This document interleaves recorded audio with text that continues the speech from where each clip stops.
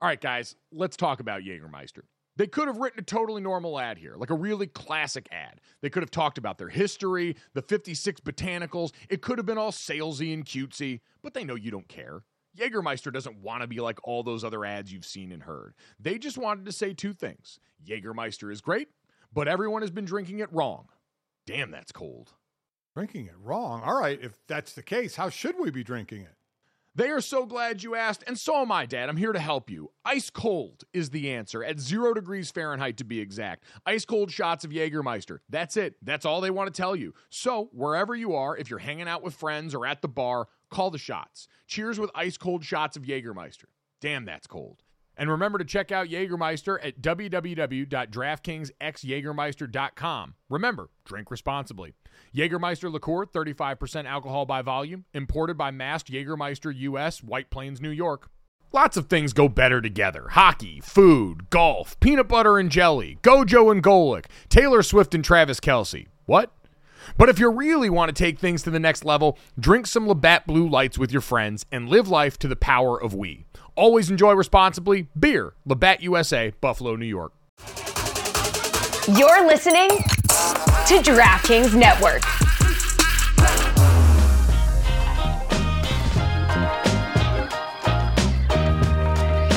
What's up, everybody? Welcome to Gojo with Mike Golic Jr. Gojo and Golic with Mike Golic Jr., Mike Golic Sr., and Jesse Cofield. Hanging out at the Boston Whatever. Listen, playing hurt this morning, Halloween last night. I didn't ask for any of this. We are brought to you by Wrangler, made for the ride of life. Save 15% on your first Wrangler.com order with promo code GOJO15. Got a great show for you guys. As always, make sure you download, subscribe, rate, review, leave us a 5-star rating, and check us out right here live Monday through Friday, 8 to 10 a.m. Eastern on DraftKingsNetwork.com, DraftKings YouTube, Samsung TV Plus, Roku, and more. We've got Matt Leinart, former Heisman Trophy winner, going to join us today. Ryan Fitzpatrick going to help get us ready for Thursday Night Football. But it is Wednesday. And that means we are very excited. Coming off Halloween, spooky season is over, November is here, and Charlotte Wilder is back for another Wilder Wednesday. Char, how we doing, bud? Oh, fantastic. The intros are always, I'm filled with warmth. I'm like, Wilder Wednesday, and I hear my name, and I'm like, the gang is back together again. So thrilled to be here, guys. Some big stuff happening in the sports world. I was going to say, we have a lot to get to this morning. Obviously, more World Series action. The College Football Playoff Committee's first round of rankings came out last night. Certainly want to get to that with everybody.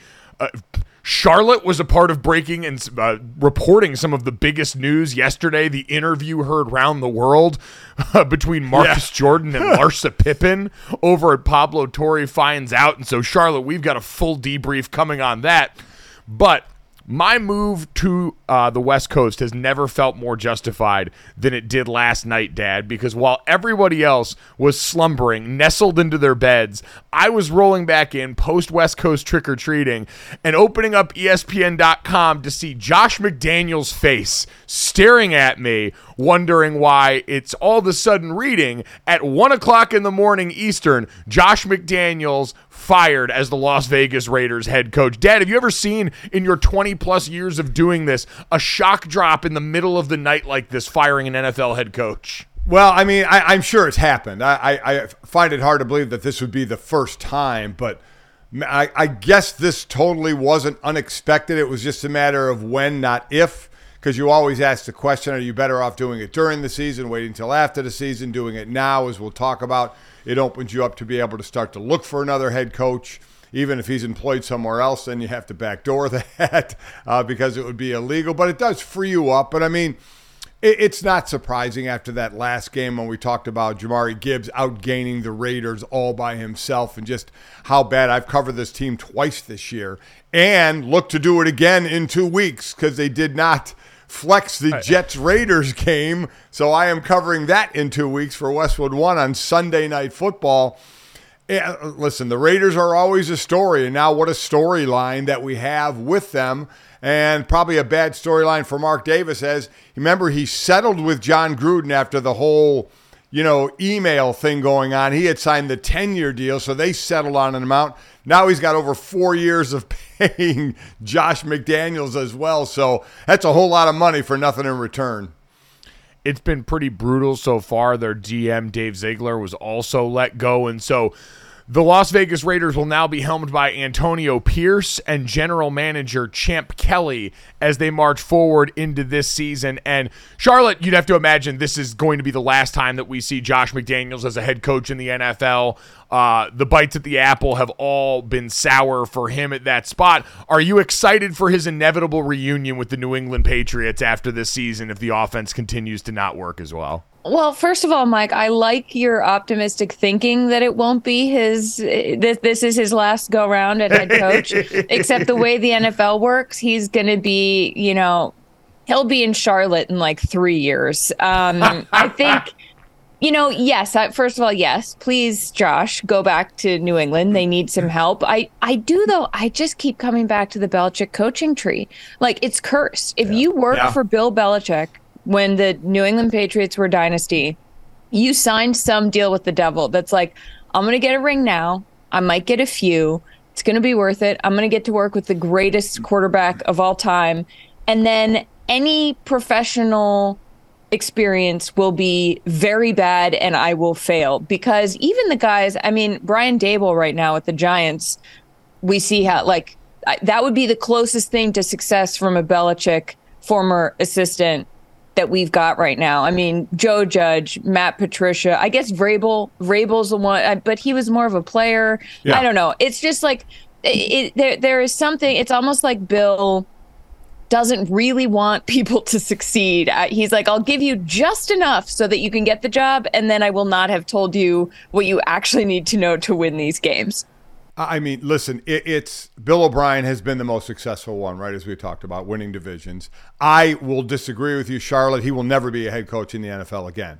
There are even – and I know what you're saying in just wait a little bit, it'll happen again. But I think the game has changed too much over the years, and there are too many up-and-coming coordinators out there for anybody to say – wait, this guy lasted, 28 games with the Broncos, got fired in his second year with the Broncos, lasted 25 games with the Raiders with an anemic offense. I do not think – and some guys are just better as coordinators. I found this out when I talked to the late, great – I've talked about this. My D coordinator in Philadelphia. Bud Carson. Bud Carson, thank you very much. Built so many great defenses. Well, he was given a head coaching shot in Cleveland, and it didn't work out. And I've talked with him many times, and even said, it's better for me to be a coordinator, right, than a head coach. Some people are just better at coordinating than being the CEO of a team, and we're finding that out with Josh McDaniels. He is not going to, I don't think, be a head coach again. We see he's been a really good coordinator. I think that's what he will be back doing. And for as long as he wants to continue to coach in the NFL, that will be his sole job and not be a head coach anymore. All right, Charlotte, what's the funniest possible outcome for Josh McDaniels from here on out? Is it, number one, New England Patriots offensive coordinator in 2024? Is it number two, Alabama analyst in 2024. Yeah. Nick Saban's School of Wayward Boys to go through the rehabilitation process there and come out on the other side new?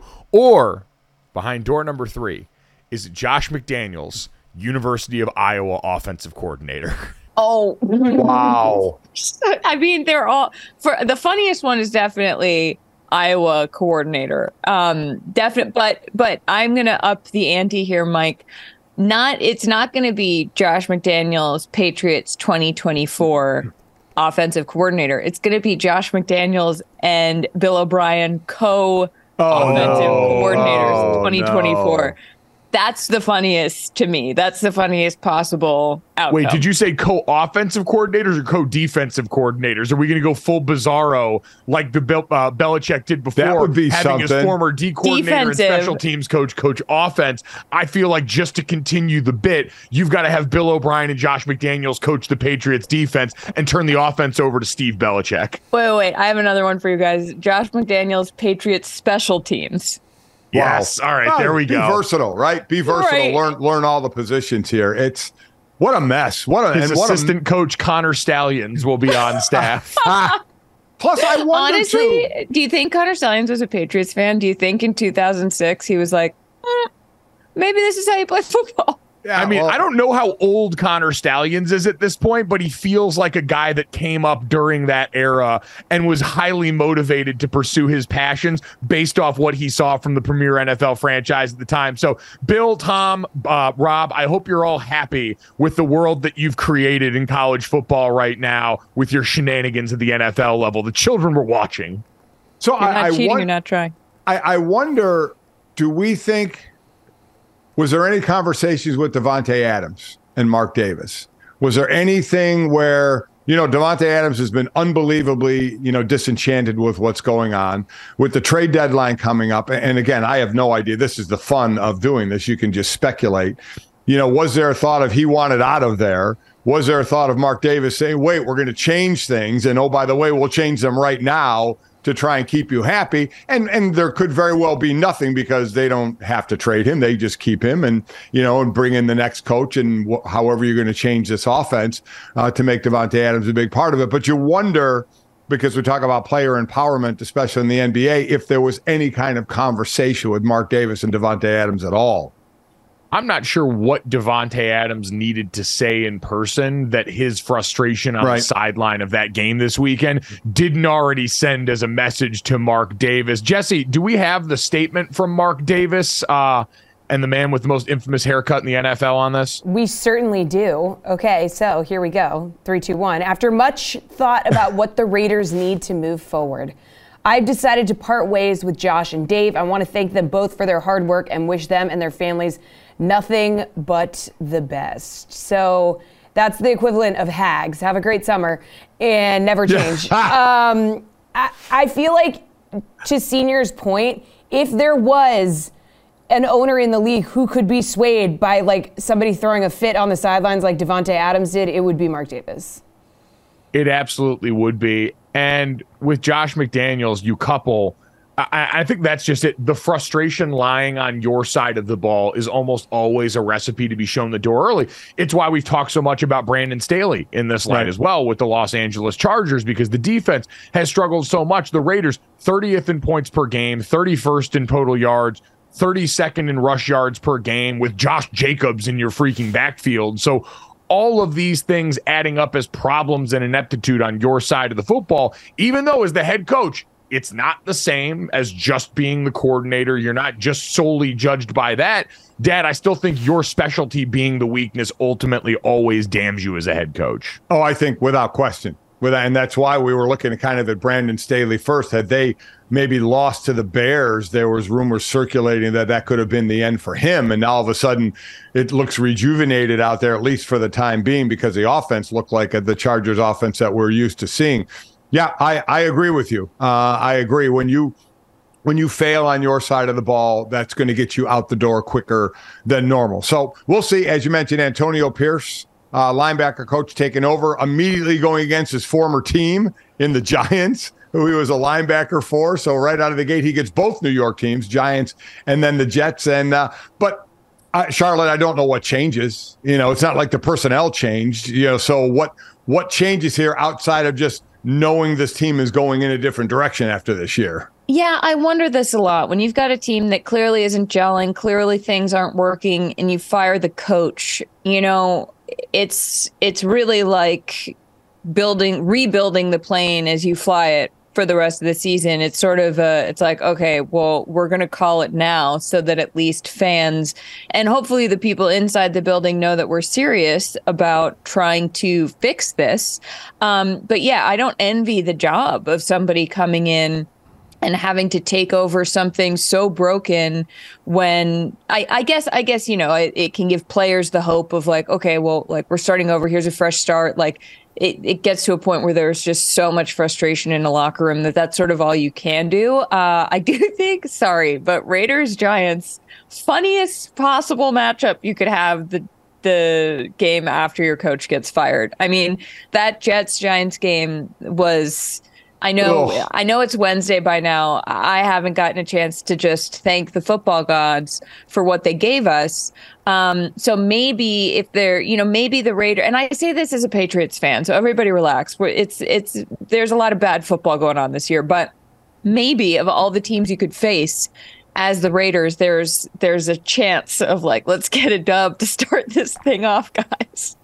I do firmly believe, though, that you're right. There is a very real chance that they could go out there and get a win this weekend, especially depending on if Daniel Jones is ready to come back or not for the New York Giants. I know he's been cleared for contact and practice, but I still think that Jeff Saturday should get to coach this game. I feel that should be a rite of passage for every NFL team going through a coaching change. Jeff gets to coach just one. Wait, what is the Giants' third string quarterback's name? Tommy DeVito. Tommy DeVito. Okay. Has anyone said this? Because I feel like the Giants just went to New Jersey, went to Teaneck, and were like, hey, they went into like some deli and they were like, oh my God, does anybody know anyone who used to play at like Don Bosco? And they're like, oh yeah, my nephew, Tony DeVito. And they're like, great. We need him, get him out there. And it's just my favorite thing that's happened in a long time. It's so like Tommy DeVito, that would be like getting, I'm not going to start making, but it's just like, it's like really good. It's really good. And I just want everybody to appreciate that. It sounds like they just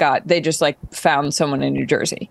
100%. They went man on the street quarterback edition and ended up giving him his moment in the sun. So we'll see if Tommy DeVito gets to reprise his role against this version of the Las Vegas Raiders. Josh McDaniels lost his job, not by his choice. Charlotte, I wanted to get your thoughts on this as we transition into the rest of the news the last few days. You host Oddball with Amin El Hassan, great basketball podcast that you can get every day but Monday as part of the DraftKings Network and Meadowlark Media. And Charlotte, I'm sure you guys have had a lot to talk about, is James Harden gets to change his job by his own terms. He winds up with the Los Angeles Clippers now. I saw Nick Nurse yesterday, said that it wasn't some big cumbersome thing, tried to claim that it wasn't a huge distraction for them. But how relieved do you really think the 76ers are at this point? Oh my God, are you kidding me, Mike? Are you kidding me? This is a gift from heaven for them. The fact that this happened like 4 games into the season, thank God, because otherwise you're just dealing with the specter of James Harden. Is he going to play? Is he going to get on the team? And yes, please check out Oddball on YouTube also. And I wrote a Substack, thewilderthings.substack.com, about the actual, when you go back and look at the drama surrounding this James Harden situation, it is the best reality show on television. This goes back over a decade. This goes back to Harden 2009 in Oklahoma City with Russell Westbrook. Then in 2012, Harden goes to the Rockets with Daryl Morey. Daryl Morey, now the GM of the Sixers, who brought him there. This is also the 3rd team that Harden has forced his way out of since 2021. And he is now reunited with Russell Westbrook in Los Angeles. And you might remember that in 2019, they tried that. Harden was like, you have to trade for Russell Westbrook. And Morey was like, okay. They bring him in, lose in the Western Conference semifinals. I mean, like, this is like when in sports you want to think that the people in charge are making decisions and they know something more than you do and they're smarter than you are. But you're like, I said on Oddball, I'm like, this is a fool me 4 times situation. This is also like James Harden is the guy in a relationship where everything keeps not working out, and every relationship, it's awful. And you have to sit him down and be like, buddy, what is one thing that these 4 relationships have in common? I think it might be you. And he's like, no. And you're like, and then the Clippers come along and they're like, we can fix him. And it's like, you can't.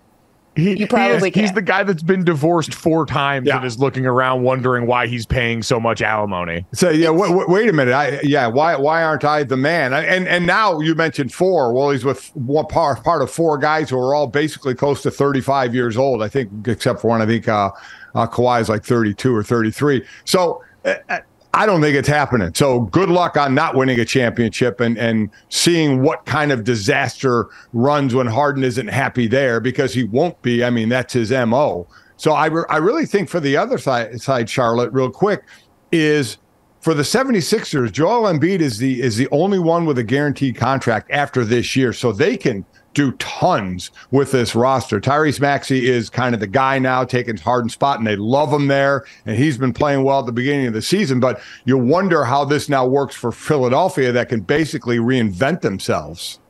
But they could reinvent themselves. There's also the whole, Embiid to New York conversation that I personally love. I think I would be shocked if that happens, just because I feel like if they can, first of all, you've got Maxey. Even Pat Bev, like people have been loving Pat Bev there, and you can trade all of these pieces in and out. And if he goes to New York, he has to deal with the wonderful organization of James Dolan. So I see it more likely that Philly builds around him, and maybe it finally works. But who's to say? Well, I think it's important to keep in mind that as we factor the Knicks portion of this into the equation, we're going to be probably 4 years from that. You've got to make sure that Joel Embiid is well past his prime, but still a name that people know, so that then the Knicks can swing big, bring him in there while he's injured, missing more games during the season, and largely less effective. That is when he becomes ready to be the star of the Knicks' future in the present moment there. That is showbiz, baby. That's why you guys need to check out Oddball, and subscribe to the WilderThings.substack. Coming up next, though, the NFL trade deadline was giving yesterday. Who's going to play D-line for the Washington Commanders anymore? We try and sort through the wreckage next here on Gojo and Golic. Hey, Dad, what do you do when you're out with friends? The waiter comes up and tries to take everybody's order, but the whole table freezes up and everyone's looking at each other trying to find some help. That's a great question. So what should I do?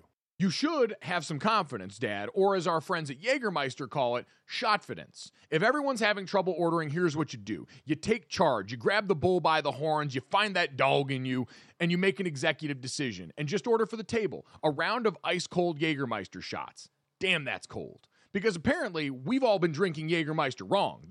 Did not know that. How should we be drinking it? Glad you asked, Dad. We should be drinking it ice-cold at 0 degrees Fahrenheit. Well, that brings up other things that I love ice cold as well. And I'll tell you right out of the gate, that's going to be a candy bar pulled out of the freezer. That's my way of eating candy. Oh, I love it. On the golf course out there, you get to the turn in the middle of the round there, and you get to that little clubhouse there, and they've always got the candy bar options, and I always see they've usually got a little box of them in the freezer, and it always makes it better on a hot day out on the golf course, taking a bite of that cold, cold chocolate and getting ready to go for the rest of my round. It's the same way with Jägermeister. So wherever you are, if you're hanging out with friends at the bar, call the shots. Cheers with ice-cold shots of Jägermeister. Damn, that's cold. And remember to check out Jägermeister at www.draftkingsxjagermeister.com. Remember, drink responsibly. Jägermeister liqueur, 35% alcohol by volume, imported by Mast Jägermeister US, White Plains, New York. Welcome back to Gojo and Golic. The trade deadline has come and gone. Let's go over some of the more notable deals that got done yesterday. So Commanders traded both of their starting defensive ends, sending Chase Young to the San Francisco 49ers, Montez Sweat to the Bears. Vikings acquired Cardinals quarterback Josh Dobbs after that Kirk Cousins season-ending injury. Packers dealt cornerback Rasul Douglas to the Bills. And finally, the Browns sent wide receiver Donovan Peoples-Jones to the Lions. Guys, few moves to take note of here. Commanders clearly on to 2024, right? Yeah, it looks like whether you want to call it the tank or just an understanding of what was coming in the future, Dad, because for them, both their star pass rushers now in Chase Young and Montez Sweat calling different teams' homes, both of them were going to be up for new deals potentially next year and guys that weren't going to be on the team anymore. And so you saw the writing on the wall for a team that had really been sliding the last few games. But, Dad, I don't know. I feel like both of these moves were received very differently, where Chase Young going to the 49ers, this defensive line rich program with a great D-line coach, and putting them opposite Nick Bosa, which is going to help anybody, and for only a third-round pick, very well received, versus the Chicago Bears going and grabbing Montez Sweat, who you could have, they argued, had in free agency at the end of the year. You're going to have to re-sign him now to a big number anyway because you've done this, and you gave up a second-round pick for a guy that's 3 years older than Chase Young. I don't get the Sweat deal at all. I mean, I really don't. Chase Young, understand the potential there, because let's remember, he had a big rookie year, 7.5 sacks, and then 21 and 22, he played, I think, 9 and 3 games respectively. He's got 5 sacks going on this year, but he's going to be put on one hell of a D-line. Now, they had a heck of a D-line there with the two of them, and Daron Payne and Jonathan Allen as the interior guys. I mean, that was set to be a pretty good line, or thought to be, but Young had missed some time there. So I look at what a win for him to go to that team, that defense, which, by the way, hasn't been, all that in a bag of chips as of late to that defense. They definitely need to get back to what they were doing, and he can help that with the rotation as well. the Sweat situation, remember the Bears last year gave up a second rounder for Chase Claypool, which clearly didn't work, and they gave up a second rounder here. So for a team, I think that should be using those as assets to get young players, now have put themselves into the position, Mike, and you said it. I mean, are they going to tag him at the end of the year? Are they going to sign him to a deal? And if you're going to sign him to a deal, he again has all the leverage. It's like Laramie Tunsil, right? When that deal went down and Tunsil, you traded for me, you brought me in here. Well, you got to have to pay me now or let me go, or I'm just a few game rental. It's one thing if you said the 49ers were doing a rental with Chase Young because they're actually in a Super Bowl run.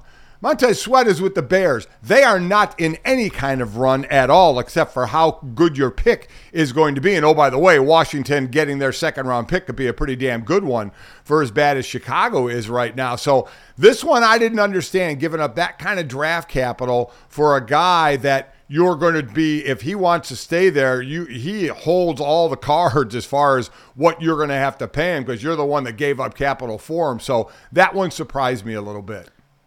And Charlotte, I do feel like the 49ers acquisition is proof that bullying sometimes works because, as many have said, Joe Burrow cooked a little bit too hard this last weekend. And it brought up the sentiment that Dad uttered there, which was, oh man, this 49ers defense, maybe not as good as we thought. And they immediately heard that and went out and brought in Chase Young to put opposite his former Ohio State Buckeye brethren and Nick Bosa. That feels like a direct effect and result of Joe Burrow.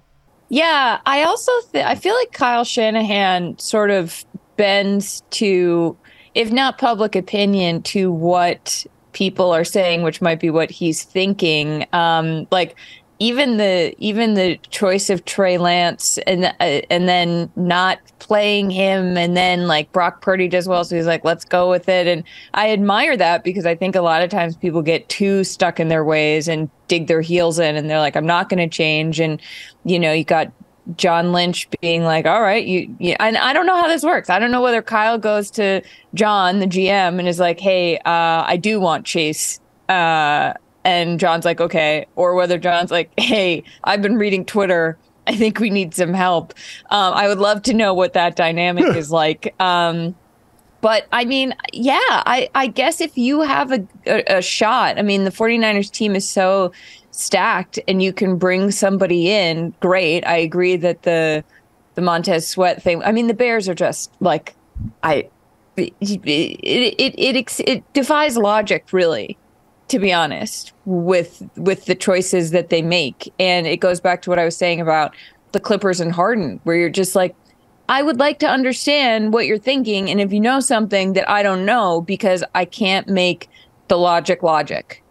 Well, and I think that's the thing from the outside looking in is we're looking for a straight path that a team is walking here. Are you a team that is fully invested in your future? We tend to work in binaries where it's, are you fully invested in your future, or are you a team that's in win now mode right now, when in actuality, most of the NFL does exist in this sort of gray area. The Chicago Bears do it with much more team history and interest because of who they are and the logo on the side of their helmet and the fact that they've got a young quarterback that's exciting that we're still trying to figure out if it's good. But at this point, we're still trying to figure out if he's good. We're trying to figure out if they're going to be picking high in the next draft. We're trying to figure out if Matt Eberflus, their head coach, is even going to be the guy coaching Montez Sweat next year beyond this contract. And so, Dad, I think that's some of the struggle is I can't really see a coherent timeline for the Chicago Bears at this point. It seems like a choose-your-own-adventure story that's got every option on the table right now. Yeah, like I said, last year you trade with using a second rounder. This time you trade a second rounder. Surprising to me. Now, quickly, teams that are in it this year. We just mentioned Chase Young to San Fran. Remember, he didn't get his fifth-year option picked up, so this is his last year of his rookie deal. So this truly could be a rental. If they see what they get out of him and don't want him, they could just let him go in free agency. You sit there and look at a team like Jacksonville. I know nobody thinks it's sexy, but getting Ezra Cleveland, the offensive lineman from Minnesota, Jacksonville's pass rush win rate or pass blocking win rate is like third lowest in the league. So they needed help. on that side of the ball. Not a sexy signing, but they needed help. Rasul Douglas going to the Bills. I mean, Tre'Davious White had been out for them. As far as the back seven, Matt Milano had been out for them. They needed help. Listen, going all the way back. When Kevin Byard went from Tennessee to Philadelphia, a good move because their secondary has been nicked up. So a nice move getting him as well. Not sure what the Josh Dobbs thing does, in all honesty. He had been struggling a bit in Arizona. The numbers look decent, but if you look at the way they run their offense, it was really to benefit him and not put too much on his shoulder. So I'm not sure where that one's going to go. Well, he is walking into a markedly better situation. Like, I can only imagine for both Chase Young and for Josh Dobbs and a lot of these guys, right? You look at Rasul Douglas now all of a sudden getting to go over from a Green Bay team that looked listless to a contender. Yep. These guys are waking up this morning feeling pretty damn good because now all of a sudden the football they're playing matters. But Josh Dobbs especially plays a dependent position on a team that we thought was in contention for the number 1 overall pick, and he was the one trying to hold that together, running for his life. Now he's going to be playing behind one of the more underrated offensive lines in the league. He stands to get Justin Jefferson back at some point here as the season goes along, and he's still got Jordan Addison and the rest of this offense that's looked pretty good the last couple of games. And so for Josh Dobbs, he's all of a sudden going to look out and wonder why football feels so easy now compared to how it felt a couple of weeks ago. So I think, Dad, that one, and we talk about the directions of teams, we were all fascinated. Were the Vikings going to wave the white flag, admit defeat, and say, hey, our best receiver's hurt, our quarterback just popped his Achilles, this is probably not supposed to work out for us, let's try and aim this thing a little bit more towards the tank than towards the promised land? But with Josh Dobbs, you've at least got a competent veteran who walks in, and I'm sure, Charlotte, if nothing else, you send a message to everyone else in that locker room, hey, we're going to try something here and see how it works out. There weren't a ton of great options on the table, but this one became apparent, and so we took our shot. Totally. And I think that he's going to have so much more success there. Even if this isn't a contender for a championship this year, they are going to be able to at least keep pace in a way that if you're trying to build something for next year, your guys need that, because otherwise they're going to get disillusioned and be like, what are we even doing? So I love it. I think it's fun. I really hope Josh succeeds there. I think it's been fun watching him when he's had these flashes of really good games. The only problem is they'll win just enough to not have a high pick, not make the playoffs, and pick right in the middle of the draft. Well, I mean, or maybe they looked at what he was doing for Arizona and said, he's the perfect guy to captain and drive the tank, and so let's bring him in here. And Lord, I have seen what you have done for others, and I want that for me as well. The NBA playoffs are heating up, and so is the action on DraftKings Sportsbook, an official sports betting partner of the NBA. With same-game parlays, live betting, odds boosts, and so much more, don't miss out as the NBA postseason winds down. And now that the Boston Celtics have slayed the boogeyman in the Miami Heat, Boston fans, we feel a little bit more confident about the situation. You can decide right now, and if you're new to DraftKings, you can also check this out. New customers can bet $5 to get $150 in bonus bets instantly. So download the DraftKings Sportsbook app now and use code GOJO. That's code GOJO for new customers to get $150 in bonus bets when you bet just $5. Only on DraftKings. The crown is yours. Gambling problem? Call 1-800-GAMBLER. Or in West Virginia, visit www.1800gambler.net. In New York, call 877-8-HOPE-NY or text HOPE-NY. That's 467-369. In Connecticut, help is available for problem gambling. Call 888-789-7777 or visit ccpg.org. Please play responsibly. On behalf of Boot Hill Casino and Resort in Kansas, 21 plus, age varies by jurisdiction, void in Ontario. Bonus bets expire 168 hours after issuance. See dkng.co/bball for eligibility and deposit restrictions, terms, and responsible gaming resources. Welcome back to Gojo and Golic. The first college football playoff rankings were revealed last night. Here's how it shook out, guys, right here. As you can see, we got Ohio State at 1, Georgia at 2, Michigan at 3, and Florida State at 4. Guys, Ohio State is the only team among the 5 unbeaten teams at the top of the rankings with 2 wins over teams in the top 15, okay? So, no significant surprises atop the rankings, but how do we feel about this first ranking and how everything shook out? Well, yeah, we talked about this yesterday. Dad, how did you feel about this? I don't think Ohio State, listen, it's the first ranking. It doesn't really matter. To me, it was more who was just on the outside looking in, because if I'm going by who I think is by my eye test, and I know you have the different criteria to look at, I would almost put Ohio State fourth behind these other teams. Because I truly, I know they do have the two best wins over number 11 Penn State and number 15 Notre Dame. Penn State I don't think is as good as people think, and I think we'll find out when they play Michigan as well. So, but as I said, it doesn't matter because Ohio State and Michigan are playing. Florida State runs the table they're in. We can sit there and wait for a team like Alabama, if they make it to the SEC championship game, to play Georgia if Georgia gets by Missouri this week. I know a game you're calling, Mike. So to me, it was seeing Washington and Oregon and Texas at 5, 6, and 7, how those teams stack, because rarely do we see the first four be the final four. So in terms of that, Charlotte, all but two teams that were ranked number 1 in the initial CFP rankings for their year. So again, this is year 10 of the college football playoff. We've had 9 previous number 1s in the initial rankings. Only 2 of those previous number 1s have failed to reach the playoffs, in Mississippi State, who was number 1 in the first rankings, and then Tennessee, who was number 1 in the rankings last year. So besides that, number 1 has usually been a team indicative of quality, and especially when these rankings come out, that finds their way into all this. Charlotte, are you amazed that head-to-head seems to only matter in certain cases here? Because that, to me, was the thing that jumped out the most when you got to Washington and Oregon at 5 and 6. Obviously, Washington owns the head-to-head win against the Oregon Ducks recently, and so that makes some sense. And number 7, Texas, over number 8, Alabama, obviously got the head-to-head win on the road in Tuscaloosa, but then staring up from number 9 at Texas is Oklahoma, who beat Texas not 3 games ago, and now apparently because they lost to Kansas has to stare up at them in this first ranking, because for them, head-to-head doesn't matter. Was that surprising at all to you, Charlotte? No, it's not surprising. Is it fair? Probably not. I think there's a lot of recency bias when we do these. I also think that a loss matters more than a win, and so they lose to Kansas. They are no longer, it doesn't matter who they beat, because this is what we've got sort of blinders on looking at this. I think that also for fans of these bigger programs, it can be like, well, but we're still, I know we lost that game 3 weeks ago, but we're still better because we beat these other teams. It's like the transitive property gets all, it's like if math didn't actually math, basically, is what these rankings are. And I think that the sorry to go here, but the Michigan of it all is you can't ignore that. Michigan at number 3 amid this massive cheating scandal where people are like, Connor Stallions is on the sidelines potentially dressed up in a disguise with maybe, a video camera in his sunglasses. Like, I can't get past that. And I can't.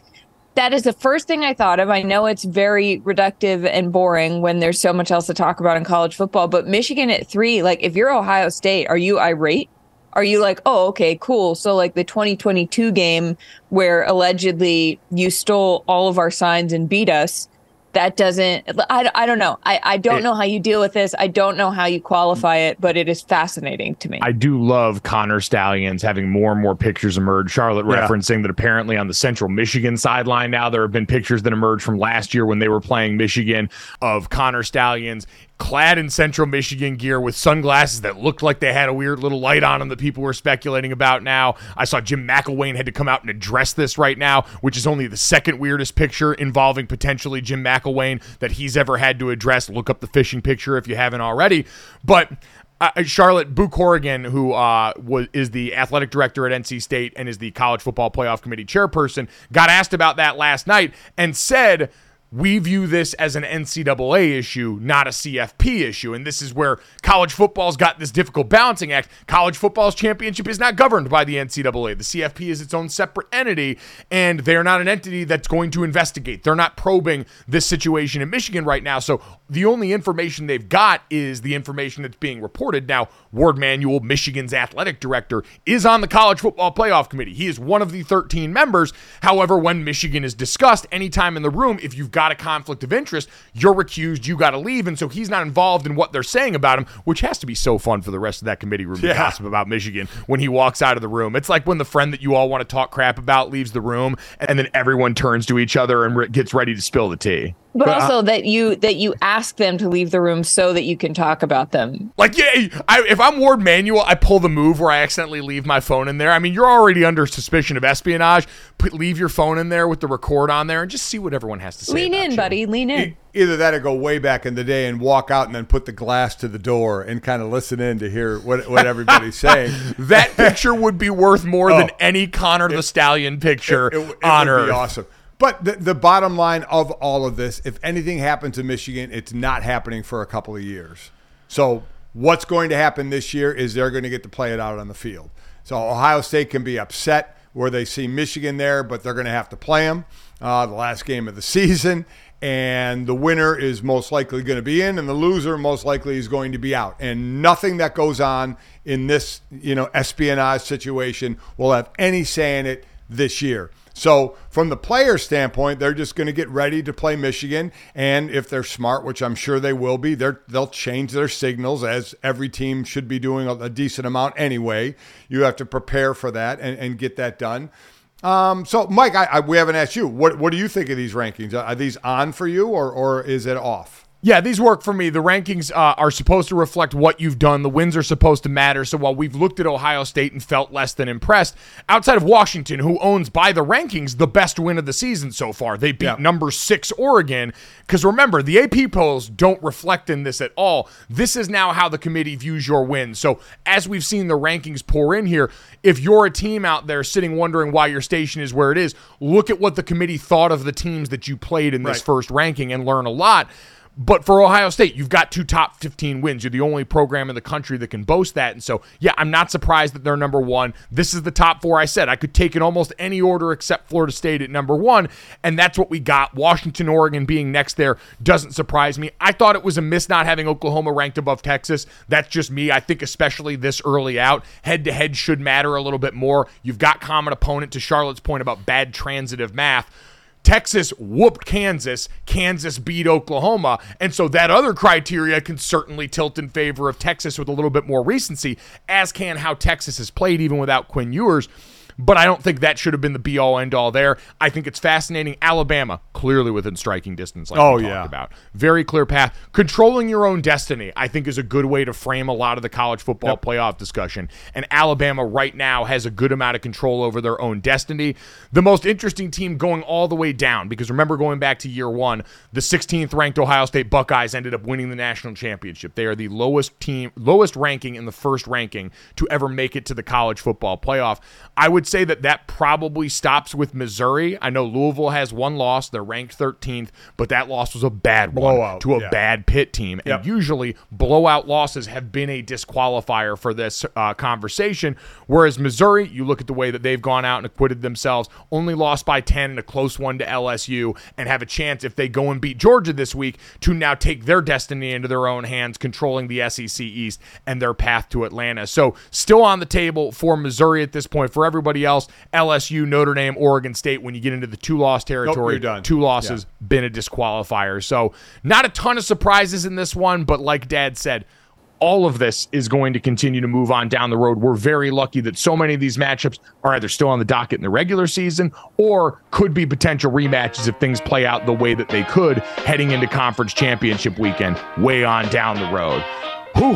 All right, glad we've gotten that out of the way, because coming up next, we got to get to the bottom of this Marcus Jordan, Larsa Pippen, and Michael Jordan, apparently a future best man at his old teammate's wife's wedding. Oh, boy.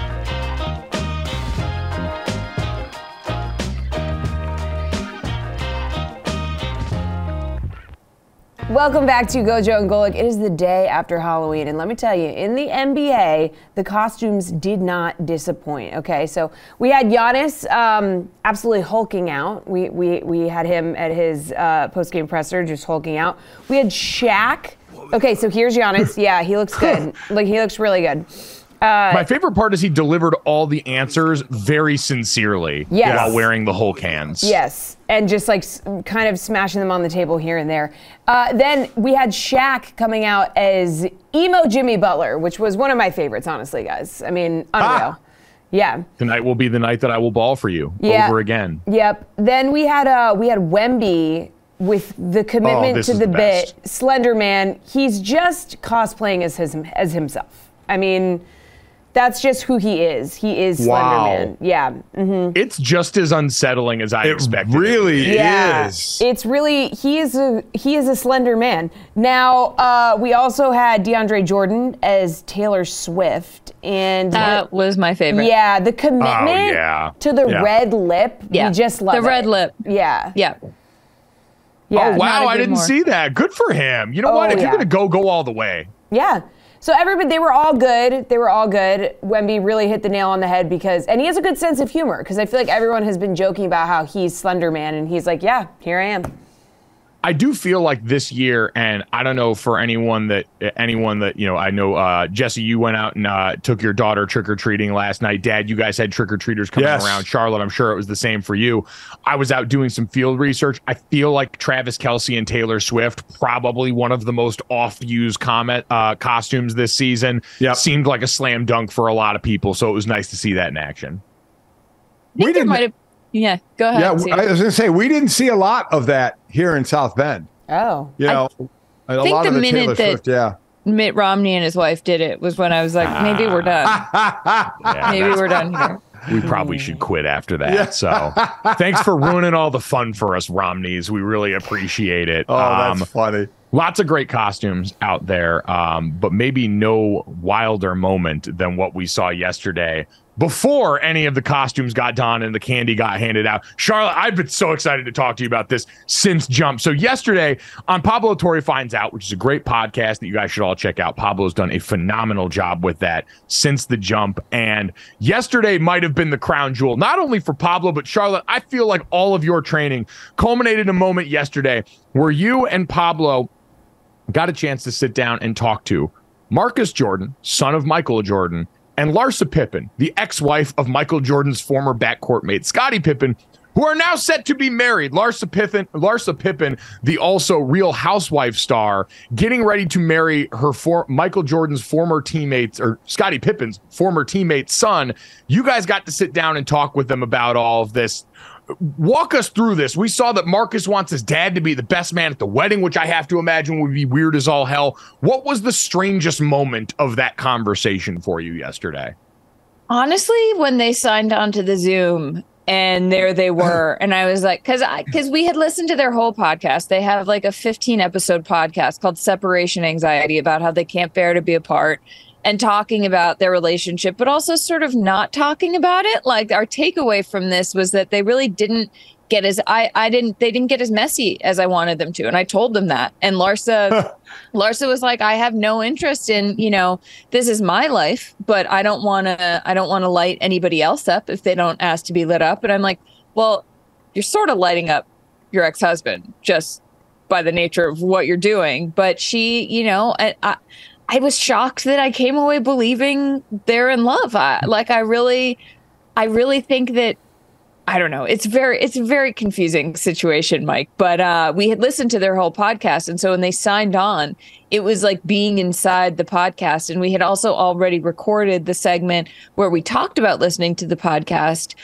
And all of a sudden I felt bad about some of the things I had said about listening to their podcast when they're sitting in front of me. And we told them that at the end of the interview. We were like, you've been delightful. I'm really sorry that you're going to hear the things we said before. But also, it's sort of valid based on what you guys did on your podcast. So the whole thing is just like surreal, really. It was surreal. It's the troubling nature, Dad, and I mean, we all work in a public medium, Dad, your whole life and our whole lives have basically been made public in a certain way. But this particular romantic life from a person who is already a reality star with a person who's related to the most famous basketball player of all time does feel like an extra layer of the onion.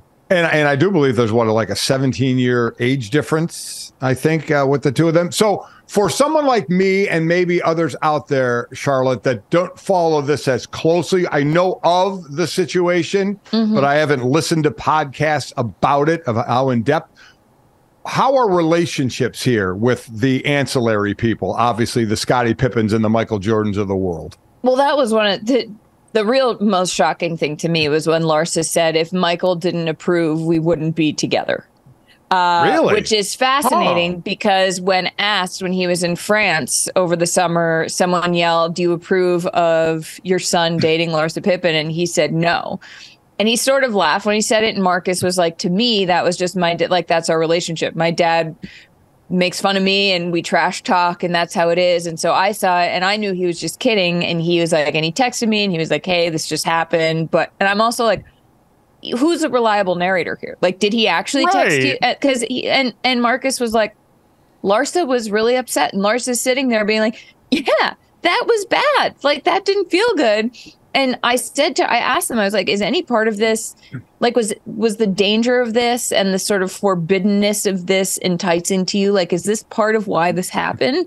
And they were both like, "No, absolutely not." Like, Larsa said, she was like, if Michael had really not approved of this, we would not be together. And they were like, "Our families are both supportive of this, so we're going for it." And there's a lot to unpack there, right? And it also, like, they never say Scotty's name.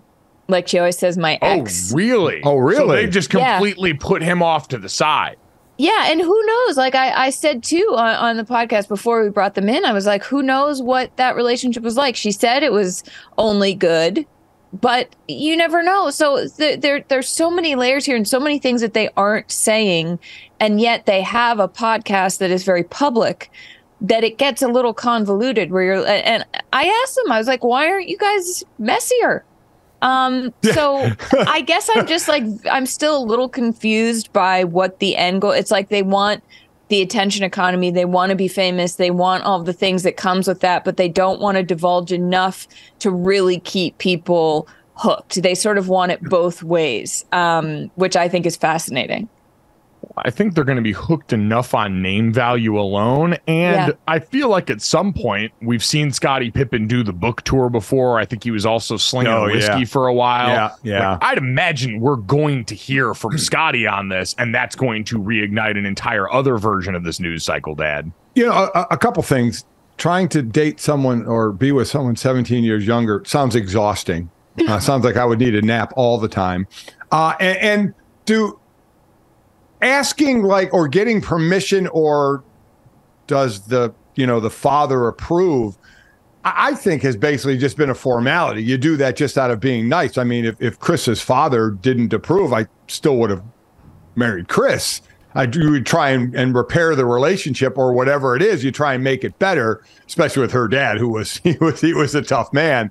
But I'm kind of surprised they said if Michael didn't approve that they wouldn't be going through with this. I mean, one's 32, one's 49. I mean, these are adults here. I was surprised too. And it also made me wonder how valid that was. But I think the fact that she said it, which was so surprising, made me think it was true. That was sort of the theme of this whole thing. I was like, I don't know what's happening here, but I believe you guys. And like, Mazel Tov, I hope you're very happy together. Yeah, this is, to Dad's point about dating someone much younger than you, this is sort of the inverse of the famous Solomon, Missouri thread after Del Curry and his wife separated about you don't want to be out here anymore. Yes. It actually feels like Larsa very much wants to be out here. Wow. And that she very much is going to be in the group chat, very much knows what a charcoal smoothie tastes like, all of the things in here. So if you missed it, check out Charlotte and Pablo did phenomenal work talking to Marcus Jordan and Larsa Pippen. Check out Oddball wherever you get your podcast with Charlotte and Amin El Hassan. Charlotte, always great to have you here, buddy. We really appreciate it. You guys are the best. Thank you so much.